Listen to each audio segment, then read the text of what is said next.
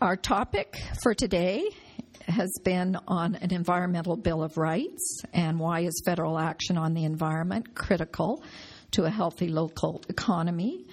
I'd like to bring Linda Duncan, our speaker, back up to answer questions.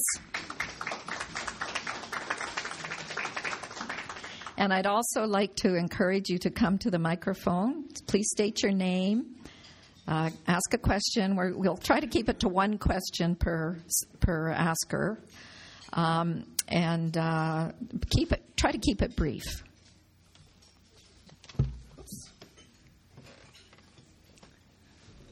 Oh, the birthday boy gets the first question. That's only fair. Yeah, I normally don't get up here if there's a lineup, but since it's my birthday, I guess I can qualify. Linda, thanks very much for coming. I don't know if you've heard the last few days there's been talk about David Schindler's study not being scientific enough for the provincial and industries involved in the tar sands.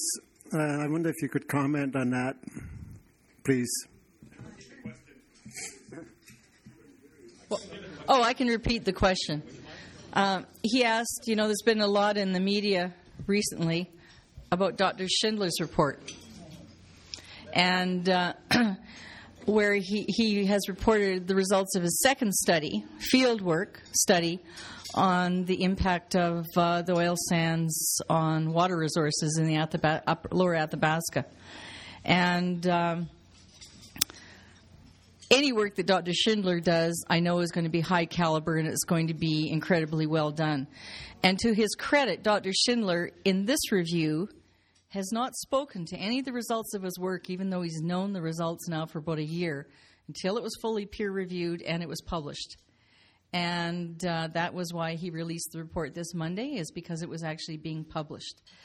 And so I feel fully confident, because I've followed the work of Dr. Schindler over all these years. I mean, we know he's essentially a Nobel caliber level scientist and has received accolades all around the world. We just have difficulties in this country with people accepting the caliber of scientist he is and acting accordingly. Basically, the summary of his latest research is he did snow sampling, which nobody has done before, to see what was happening in the area, and then also did water sampling. And this led him to a very interesting discovery where previously people were concerned that potentially the oil sands operations were leaking from the tar ponds and were causing pollution in the Athabasca River. As a result of this work he's done, it showed definitively that where a lot of the issue may be is in the upgrading of the bitumen in the Fort McMurray area, because he found very high levels of toxins in the deposition in snow and as well in the river. He also did sampling downriver, upriver, and found definitively much higher levels of, I think, of about 13 toxins, specifically in the area where the oil sands activity is occurring. And forecasting forward that as they expand the industry, we've got a very serious problem. What is really, I think, remarkable about his work and so important is along the lines of what I'm strongly recommending, and that is that the federal government finally step up to the plate and assert its responsibility in this area. And we have this long history in Alberta of get rid of the federal government, bud out, it's duplication, we don't need you. But we forget constitutionally there's lots of things that only the federal government can do. Only the federal government has jurisdiction over fisheries. That's been a bugbear for the Alberta government for a long time, and they were always pushing that envelope. The federal government can't not give up its constitutional responsibility unless we amend the Constitution. So they have a responsibility protecting our fishery. Another one is transboundary pollution. Obviously, Alberta can't take responsibility. They could, but Saskatchewan or Northwest Territories can't take on Alberta. It's the federal government that needs to take on Alberta if we are, through our activities, polluting water or polluting the airshed. So that's another area. The third really important one is First Nations peoples, lands and waters. 100% federal responsibility. So all Dr. Schindler is saying is, look, over all these years we've eroded our federal investment in water management. We used to have, a very famous lauded system of federal water monitoring. and management that fed into the provincial systems, and we've let that go. So essentially, he's shown by example. He spent his own prize money doing a lot of this monitoring across Alberta. He got, the Gordon Foundation, which is a very upstanding foundation to help fund it. Used good researchers, used good labs, did peer review, and has shown, yes, indeed, we do have a problem up there. At the very minimum, we should be stepping up to the plate and monitoring. So I know there's been a variety of responses by the Government of Alberta thus far. I give full credit to the Premier. Although we could end up deflecting, because I've been through this before. He's saying, well, as quickly as possible, we need to bring together a forum of scientists to take a look at this data. To me, that's what the Minister of Environment should have said. Instead, he tried to insult David Schindler. So what we need is open dialogue on this. What we need is good science. So that's what I'm going to keep pushing for, and I hope that you will be pushing your elected representatives to be standing by that. Yes? My name is Henning Mundel, and my question comes from trying to get from you an interpretation of what another political party is doing, the government. With our Prime Minister and his ministers making these pronouncements in international fora like Copenhagen and so on about Canada acceding to environmental degradation reduction and research on climate change, it's an obvious dissembling. How does our government get away with that in terms of, in theory, trying to get more votes by dissembling? It's a really good question. I wish I had a rational answer. I think the answer is that decisions are increasingly not rational. And so Mr. Harper, right, who's the government now, and he's got control of the purse strings, plus his party has a lot of money in their pot, and they are disseminating a lot of false information. And I think it's reprehensible. I think as the government, they're obligated to govern. And they're obligated to govern based on facts. And you're going to have a very excellent discussion next week about the long-form census. I mean, the thing that is so astounding is, we know this pattern. We know this, whatever organization you're into, certainly we knew this in the environmental community, is what government would often try to do is if they didn't want big public dialogue on an issue, they hold it in the summer, right? And so a lot of critical decisions were made this summer. To their shock and dismay, people were not asleep at the wheel. Canadians are very concerned and active, involved. And one thing that they rely on is sound facts. So I think they've been completely astounded by hearing from everything from Jewish synagogues to United Church. Scientific researchers would be the obvious ones. Municipal and provincial governments, right? Because this is increasingly what we're seeing happening. If the federal government pulls out, somebody has to step in. So if we're not going to have sound census information, how do we know whether we need more extended care? How do we know if a particular community in Alberta has the need into the future for hospital services? How do we know if there's enough spots in our universities for our young people to go to? How do we know where we need sewer upgrades? I mean, all of that is from census information. And so the frightening thing is, by getting rid of that information, it allows Mr. Harper, because there's one thing that continuously the opposition has been doing, is taking them on with facts. The biggest example to me was the decision this summer revealed to the public about the prisons, right? I mean, I have to say that was my favorite. We need to build more prisons because of unreported crimes. Okay, I don't think Stockwell would be let out of his cage for a while. I mean, it's unbelievable. It's unbelievable. And this is what we deal with in Parliament every day. This kind of thinking. It's very hard to have a rational dialogue with somebody who doesn't think that decision-making should be based on facts. And the gun registry, okay, is another one.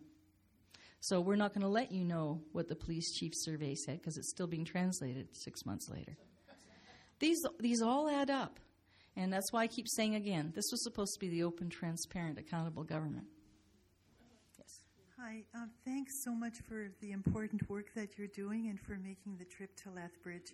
And thank you, Cheryl, also for all of your work. What you've been talking about is, Oh, my name is Rena Wass, by the way.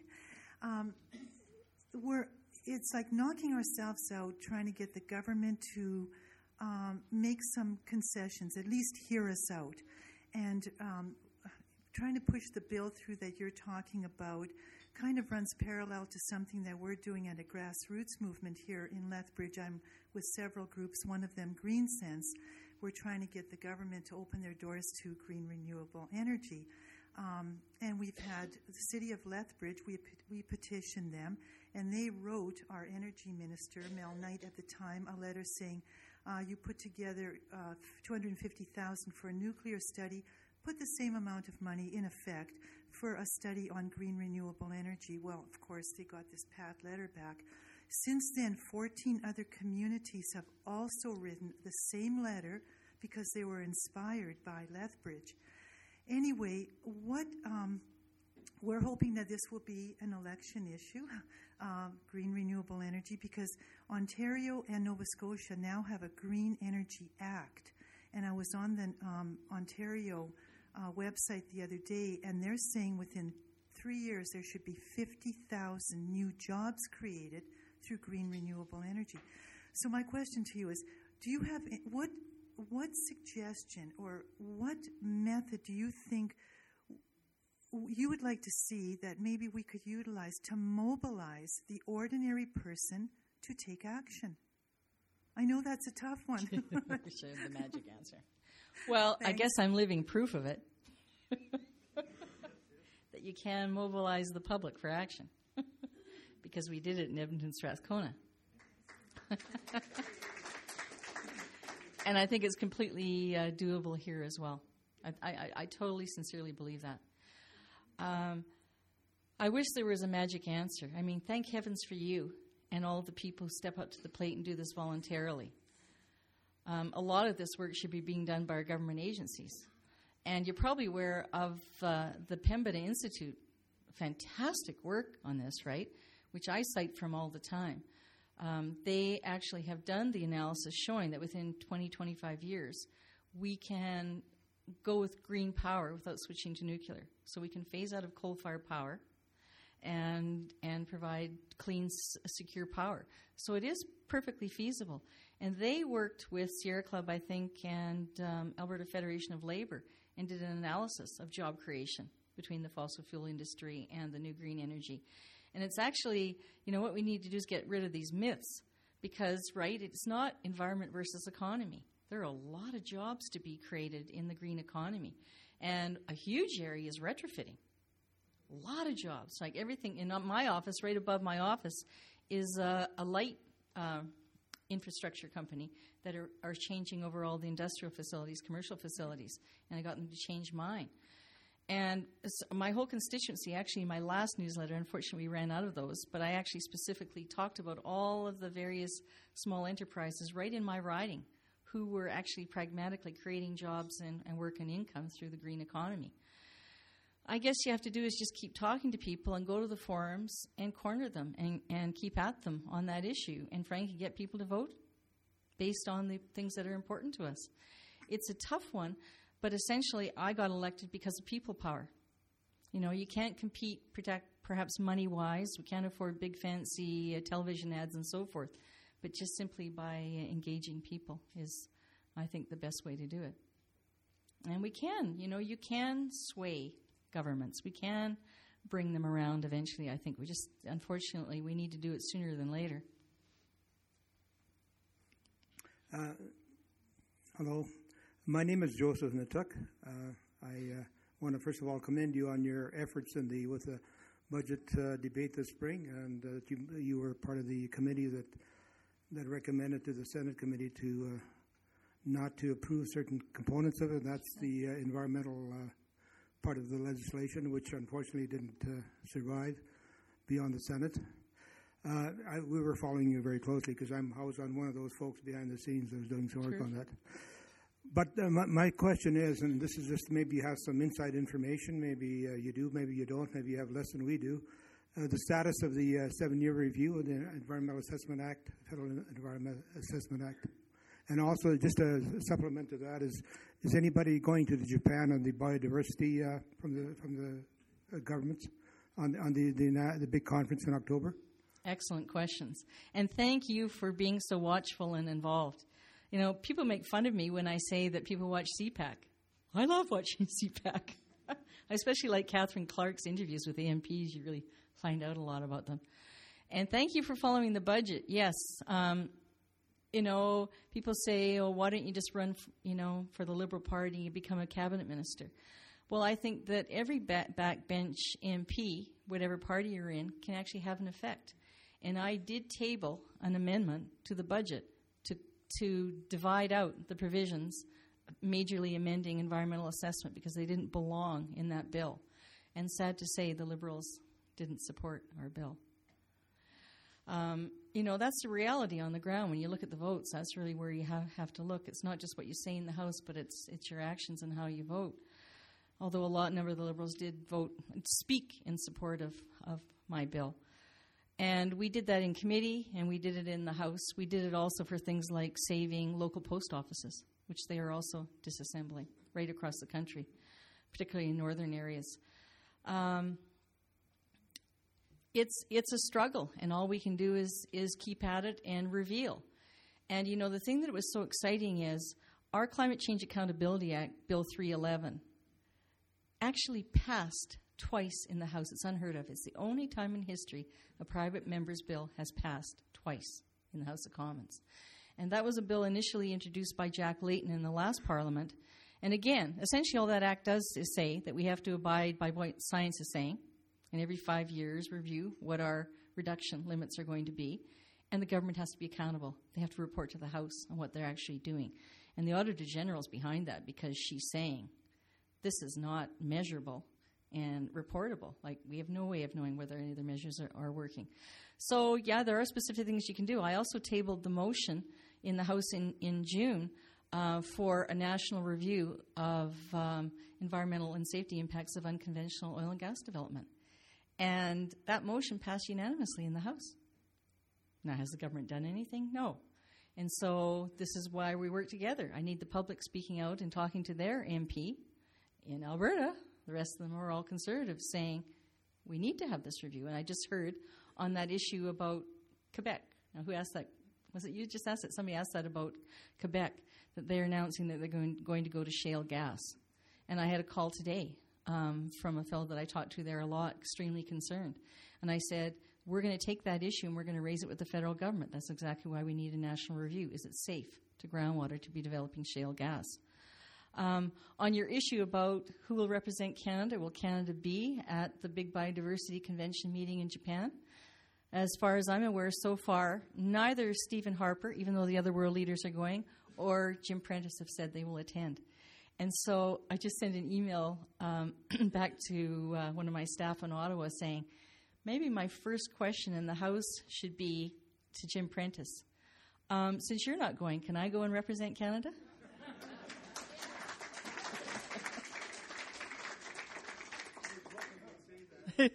So write a letter to the Prime Minister and say, we want our nation represented at that table. We signed on to that convention. As I recall, Brian Mulroney was the first country to sign on. Hi there. My name's Andy Davies. And a quote came to mind as you've been talking about putting the government under pressure. The Noam Chomsky quote, which is that to some degree it matters who's in office. It matters much more how much pressure they're under. That the stripes just go with the public anyway. It looks like we're facing, at least for the foreseeable future, minority governments. Can you tell me, and perhaps give a few examples, maybe applying to the environment, since that's a topic, as to why a person would vote NDP instead of Liberal, since there's always this discussion about dividing the left, that sort of thing. So if you've got some examples where they might talk a similar talk, but walk a different walk, perhaps? Sure, and I don't want to pick on, one opposition party or the other. I mean, essentially, I think people should also be pragmatic. If it looks like the Liberal is the best to oust a Conservative here, support the Liberal. I say that very frankly. But you also need to be voting based on not just what they say when they're campaigning, but what do they actually deliver when they're in office. And I often remind people that people are very excited that we had the Deputy Prime Minister, in Edmonton Centre. But that Deputy Prime Minister put the accelerated capital cost system in to accelerate the oil sands development. So it was also Paul Martin that put in place the accelerated process of reducing corporate taxes. And Conservatives are just simply continuing that policy. And that essentially is their economic policy. So that's where I would suggest that people really scrutinize carefully.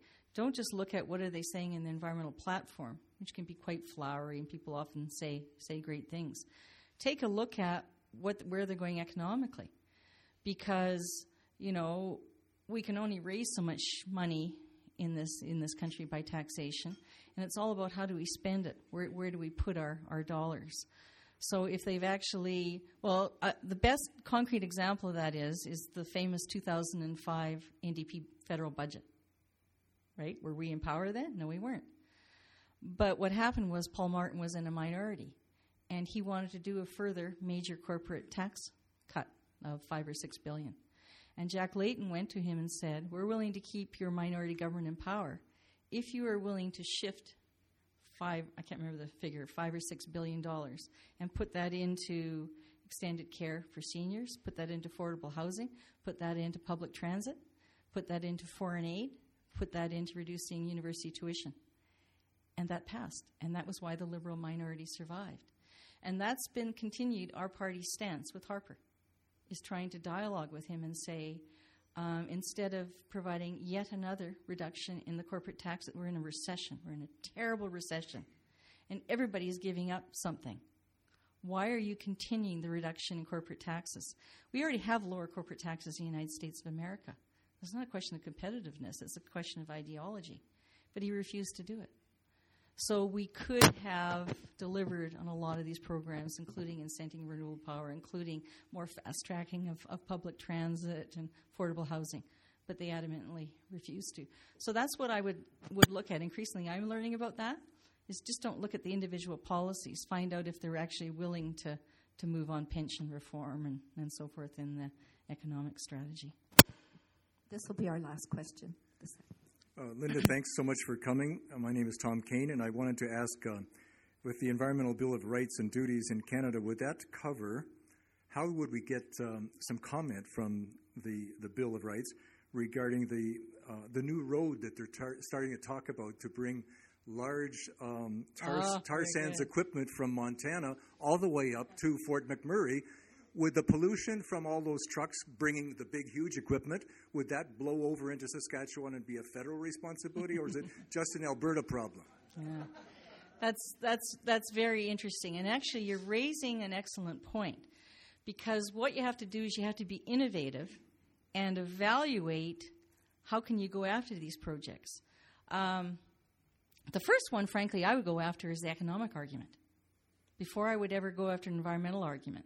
And that is, supposedly, we need to continue subsidizing with federal tax dollars and provincial this industry because it creates jobs, right, and revenue for the economy.